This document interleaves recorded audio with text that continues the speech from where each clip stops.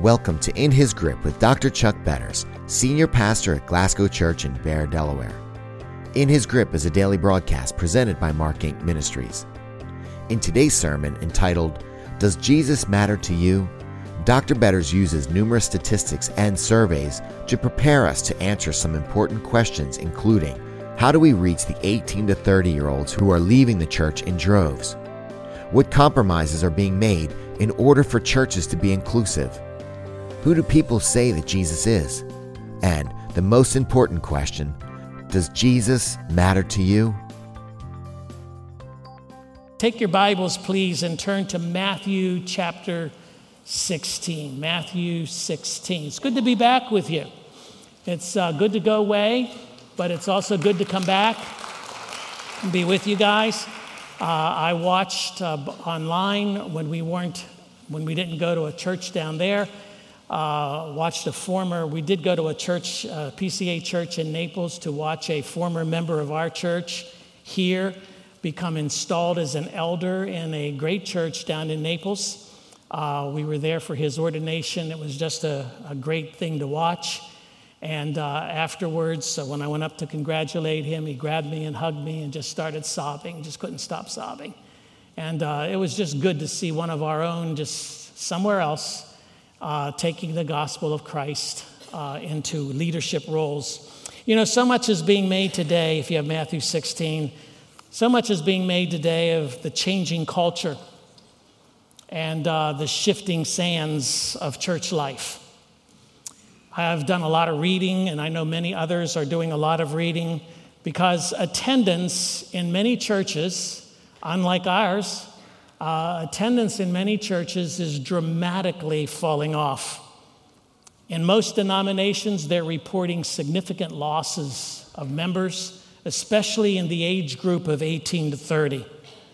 And so the church necessarily is faced with the challenge of trying to ascertain what, if anything, she should do to change the strategy to reach the masses, especially these young people who seem to be walking away. And many theologians across the spectrum, from liberal to conservative, have weighed in on this phenomenon. You hear it on the news, you see it on TV, it's reported in major magazines, and of course the liberal press is all too quick to pick up on the fact that we have, as churches, lost significant numbers of people.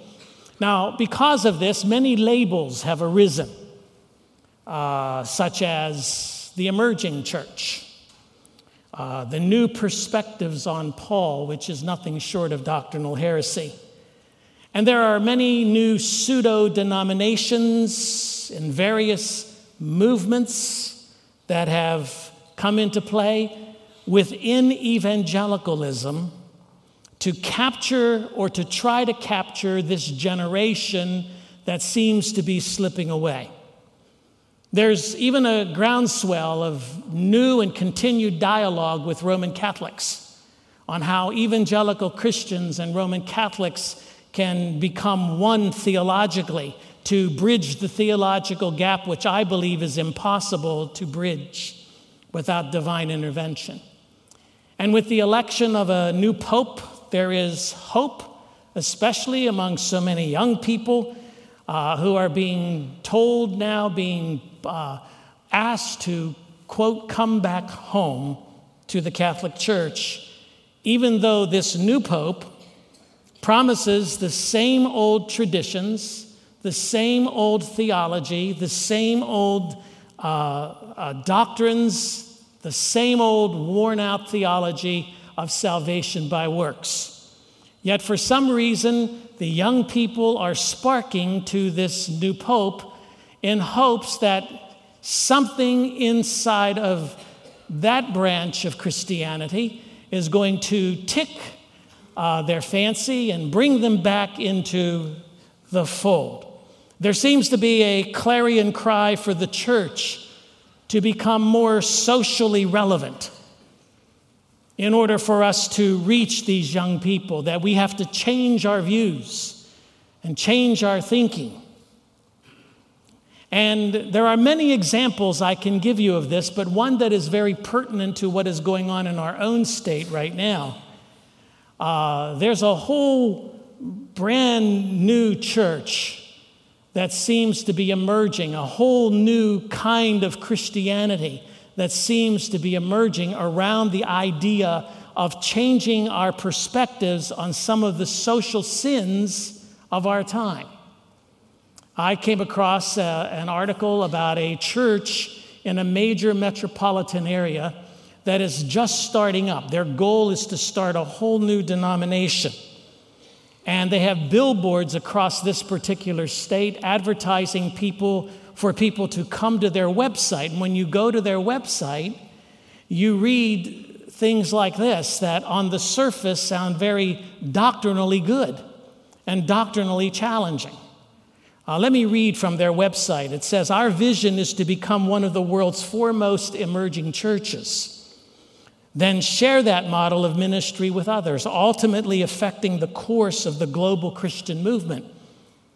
Although there is no one fixed definition of an emerging church, we define it as a church that operates in accordance with the guiding principles listed below. Congregations who self-identify as emerging churches are generally motivated by a deep desire to move beyond the conservative-liberal divide that has come to characterize modern Christianity and get back to focusing on the basics, like following Jesus, as presented in the Gospels. Emerging churches encourage honest questions and allow room for freedom of thought and conscience. There is a huge gap between how Jesus is described in the Bible and how he's often presented in many churches. It's almost as if the real Jesus, who is generous and loving, has been kidnapped, and a false Jesus, who is mean and judgmental, has been trotted out in his place. At our church, we're under no illusion that we've got it all figured out. But we are genuinely concerned and want to spark an honest dialogue." And then they raise a series of bullet points that highlight what they're trying to say. The real Jesus, they say, taught that his followers should take a flexible approach, doing what love requires in any situation. And by the way, they have scriptures for every single one of these. Many churches today teach that rules are more important than love. The real Jesus offered hope. One of his most common statements was, "Be not afraid." Many churches today actively promote fear. The real Jesus defended sinners from attack. Many churches today lead the charge against them. The real Jesus empowered women spiritually. Many churches today teach that only men are worthy of spiritual leadership. The real Jesus encouraged simple living. Many churches today celebrate flashy materialism. The real Jesus celebrated diversity in God's creation. Many churches today call diversity an abomination. The real Jesus boldly crossed racial and ethnic boundaries. Many churches today are segregated by race and ethnicity. The real Jesus celebrated life and loved having a good time. His first miracle was to create wine. Many churches today give the impression that fun is dangerous. And as I read through this statement and these bullet points, I couldn't help but think, there's truth in this. There's a lot of truth in just about everything that they're saying. But what you do not know, what is not told you until later on in the document, is that this church is actively promoting the agenda of the Lesbian and Gay Task Force. Their goal is to start a lesbian and gay denomination. And on the other side of the coin, there is a cry within the evangelical church to get with the times, to understand that things around us have changed, to quit our endless parade of rules and regulations, to become relevant to the masses, and to accept the fact that we have lost the cultural war.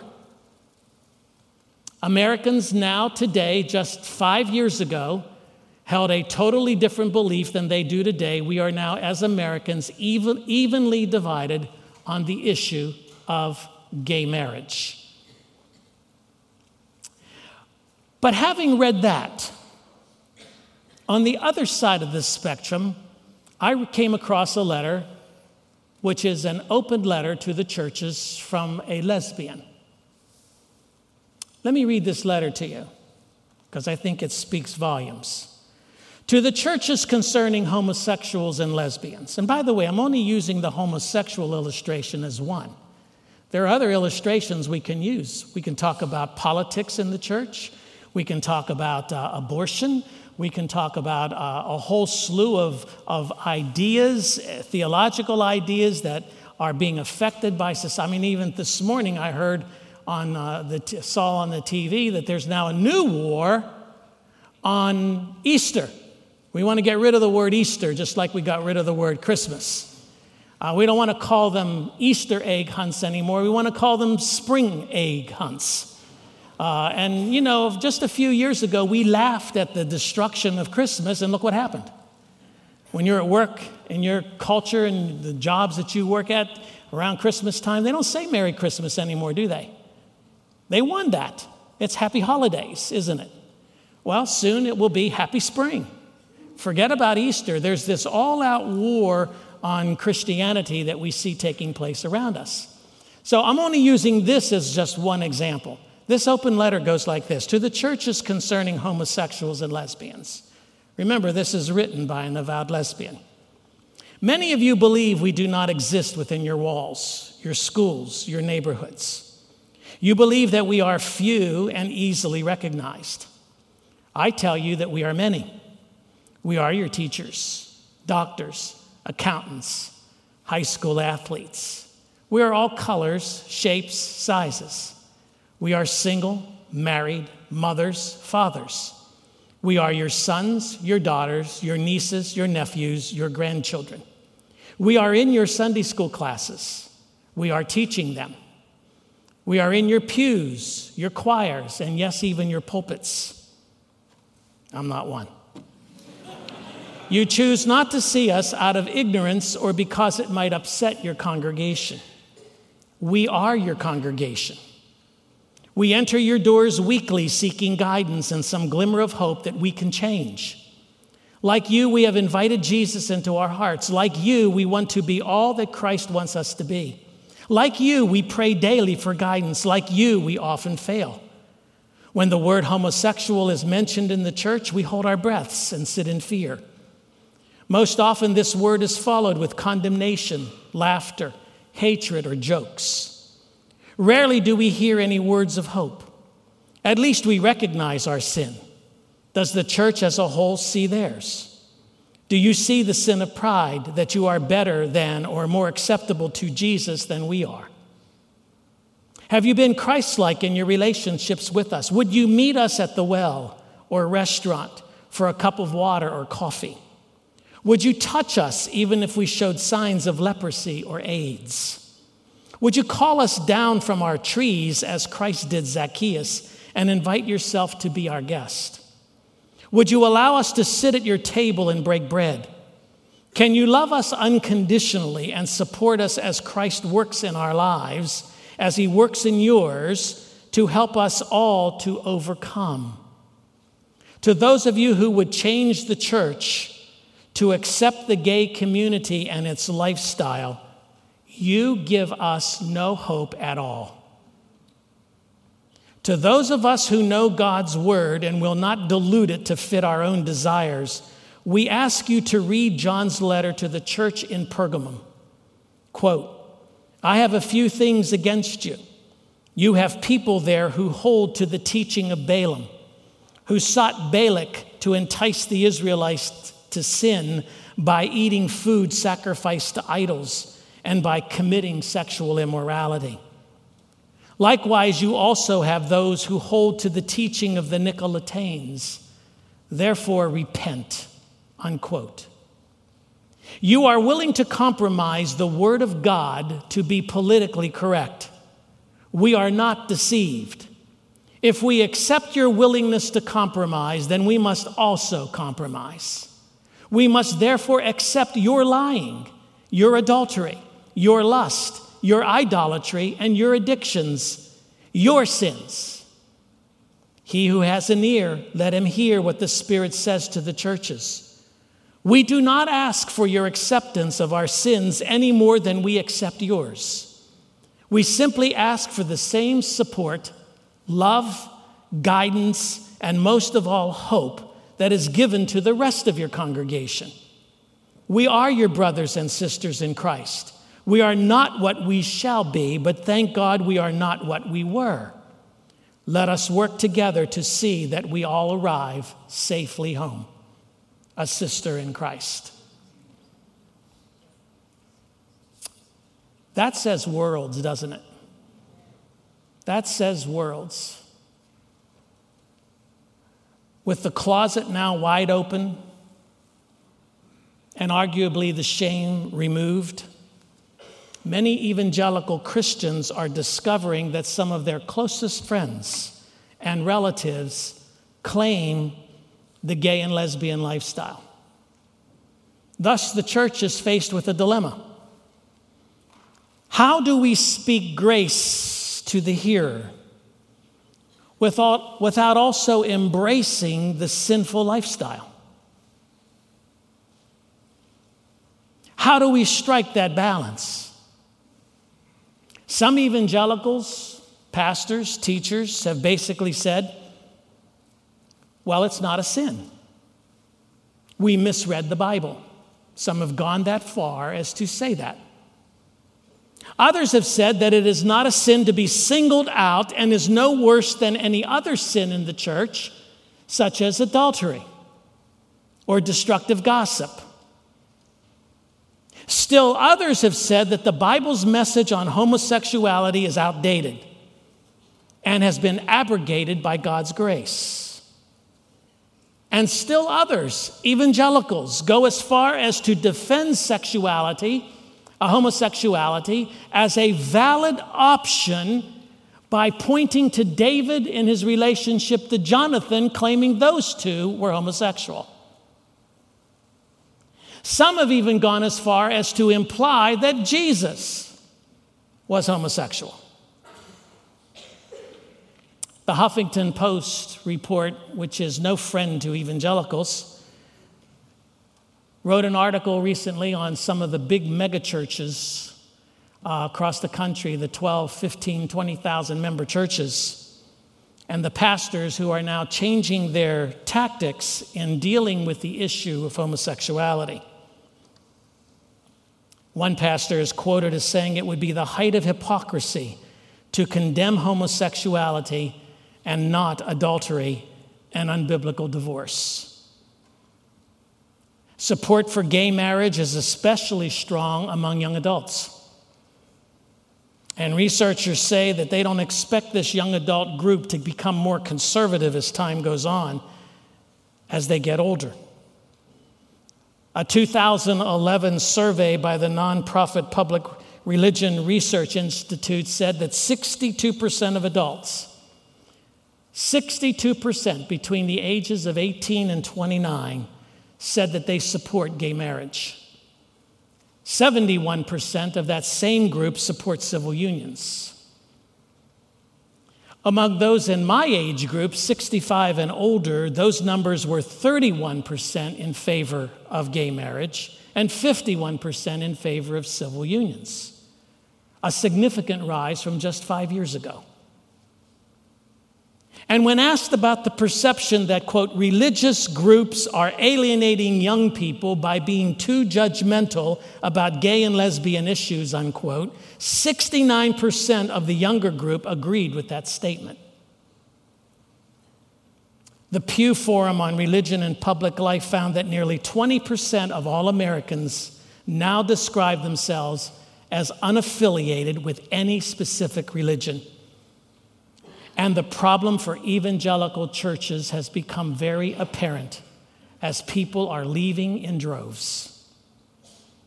People are dropping out of the church in droves.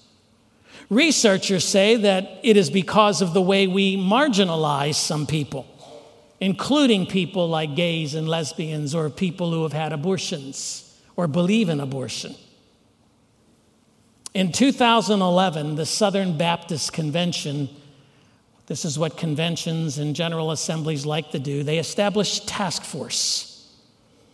This was a task force on ministry to homosexuals. In its final report to the denomination in June of last year, this is the Southern Baptist Convention, the largest Baptist body in the world. The task force members wrote, quote, "The challenges we face are exponentially greater than they were 10 years ago. Homosexuality may well be the number one crisis facing the church in this generation." Unquote. Now, as I said, we can make similar arguments about abortion, about politics in the church, about race relationships. And the reason I say that is because Satan has done a marvelous job of dividing the church and confusing her message. And that message all boils down to one very simple question that I believe summarizes the whole of the Bible. It's in Matthew 16. Where Jesus turns to his disciples in the district of Caesarea Philippi. In verse 13, he says, "Who do people say that the Son of Man is?" I put it another way. Does Jesus really matter? Does he really matter? And they said, well, some say John the Baptist. Others say Elijah. Others Jeremiah or one of the prophets. Verse 15, he said to them, "But who do you say I am?" Simon Peter answered, "You are the Christ, the Son of the living God."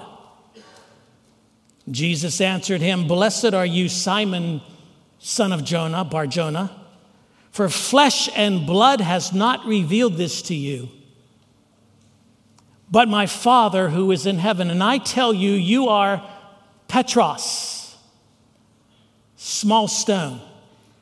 And on this Petra, large stone, I will build my church." Just parenthetically, Peter is a part of the big rock, just like you and I are a part of the big rock, but he is not the rock. The rock or the foundation is defined elsewhere in Scripture as Christ. He is the chief cornerstone. He is the builder and the architect. It is on this profession of faith, Peter, that you have made, that I will build my church, and the gates of hell shall not prevail against it. I will give you the keys of the kingdom of heaven. And whatever you bind on earth, and by the way, the exact Greek translation of this phrase, whatever you shall say has been bound on earth shall already have been bound by heaven. Meaning, you can only bind on earth what heaven has already agreed to bind. It does not give exclusive power to the church to bind and loose whatever she wants to bind and loose. It must be in accord with what God has already determined bound or loosed in heaven. And whatever you loose on earth shall already have been loosed in heaven. Then he strictly charged his disciples to tell no one that he was the Christ. Now there was a reason for that. The political heat was up. And the danger to these disciples was growing with each day. And the dangers and the risks to them before the crucifixion and the resurrection could occur was so enormous that Jesus wanted to first die on the cross, rise from the dead, ascend into glory to prove that he was the Christ that they were to proclaim, and not have them prematurely martyred along with him. Dr. Betters asks us the key question: Who do people say Jesus is? And does he really matter? Unless you declare him to be your Savior, the Messiah, the Son of the living God, you have not answered the most important question in all of life. Blessed is the man who recognizes and receives Jesus for who truly he is. Join us next time for the continuation of this message. Thank you for joining us for today's message from the Does Jesus Matter to You sermon. If you would like to receive a copy of this entire sermon, you can contact Mark Inc. Ministries and request Does Jesus Matter to You, or simply reference sermon number 13-23. Mark Inc. Ministries can be reached toll-free at 877-MARK-INC. That's 877-627-5462. Be sure to check out our website at www.markinc.org. Mark Inc. Ministries is a non-profit ministry that appreciates your ongoing prayers and support. For more information, or if you would like to email us, go to markinc.org. Thank you again for listening to today's broadcast. Be sure to join us tomorrow as Dr. Betters continues this challenging message, Does Jesus Matter to You? Have a blessed day, and remember that God is sovereign and you can trust him as long as you are in his grip.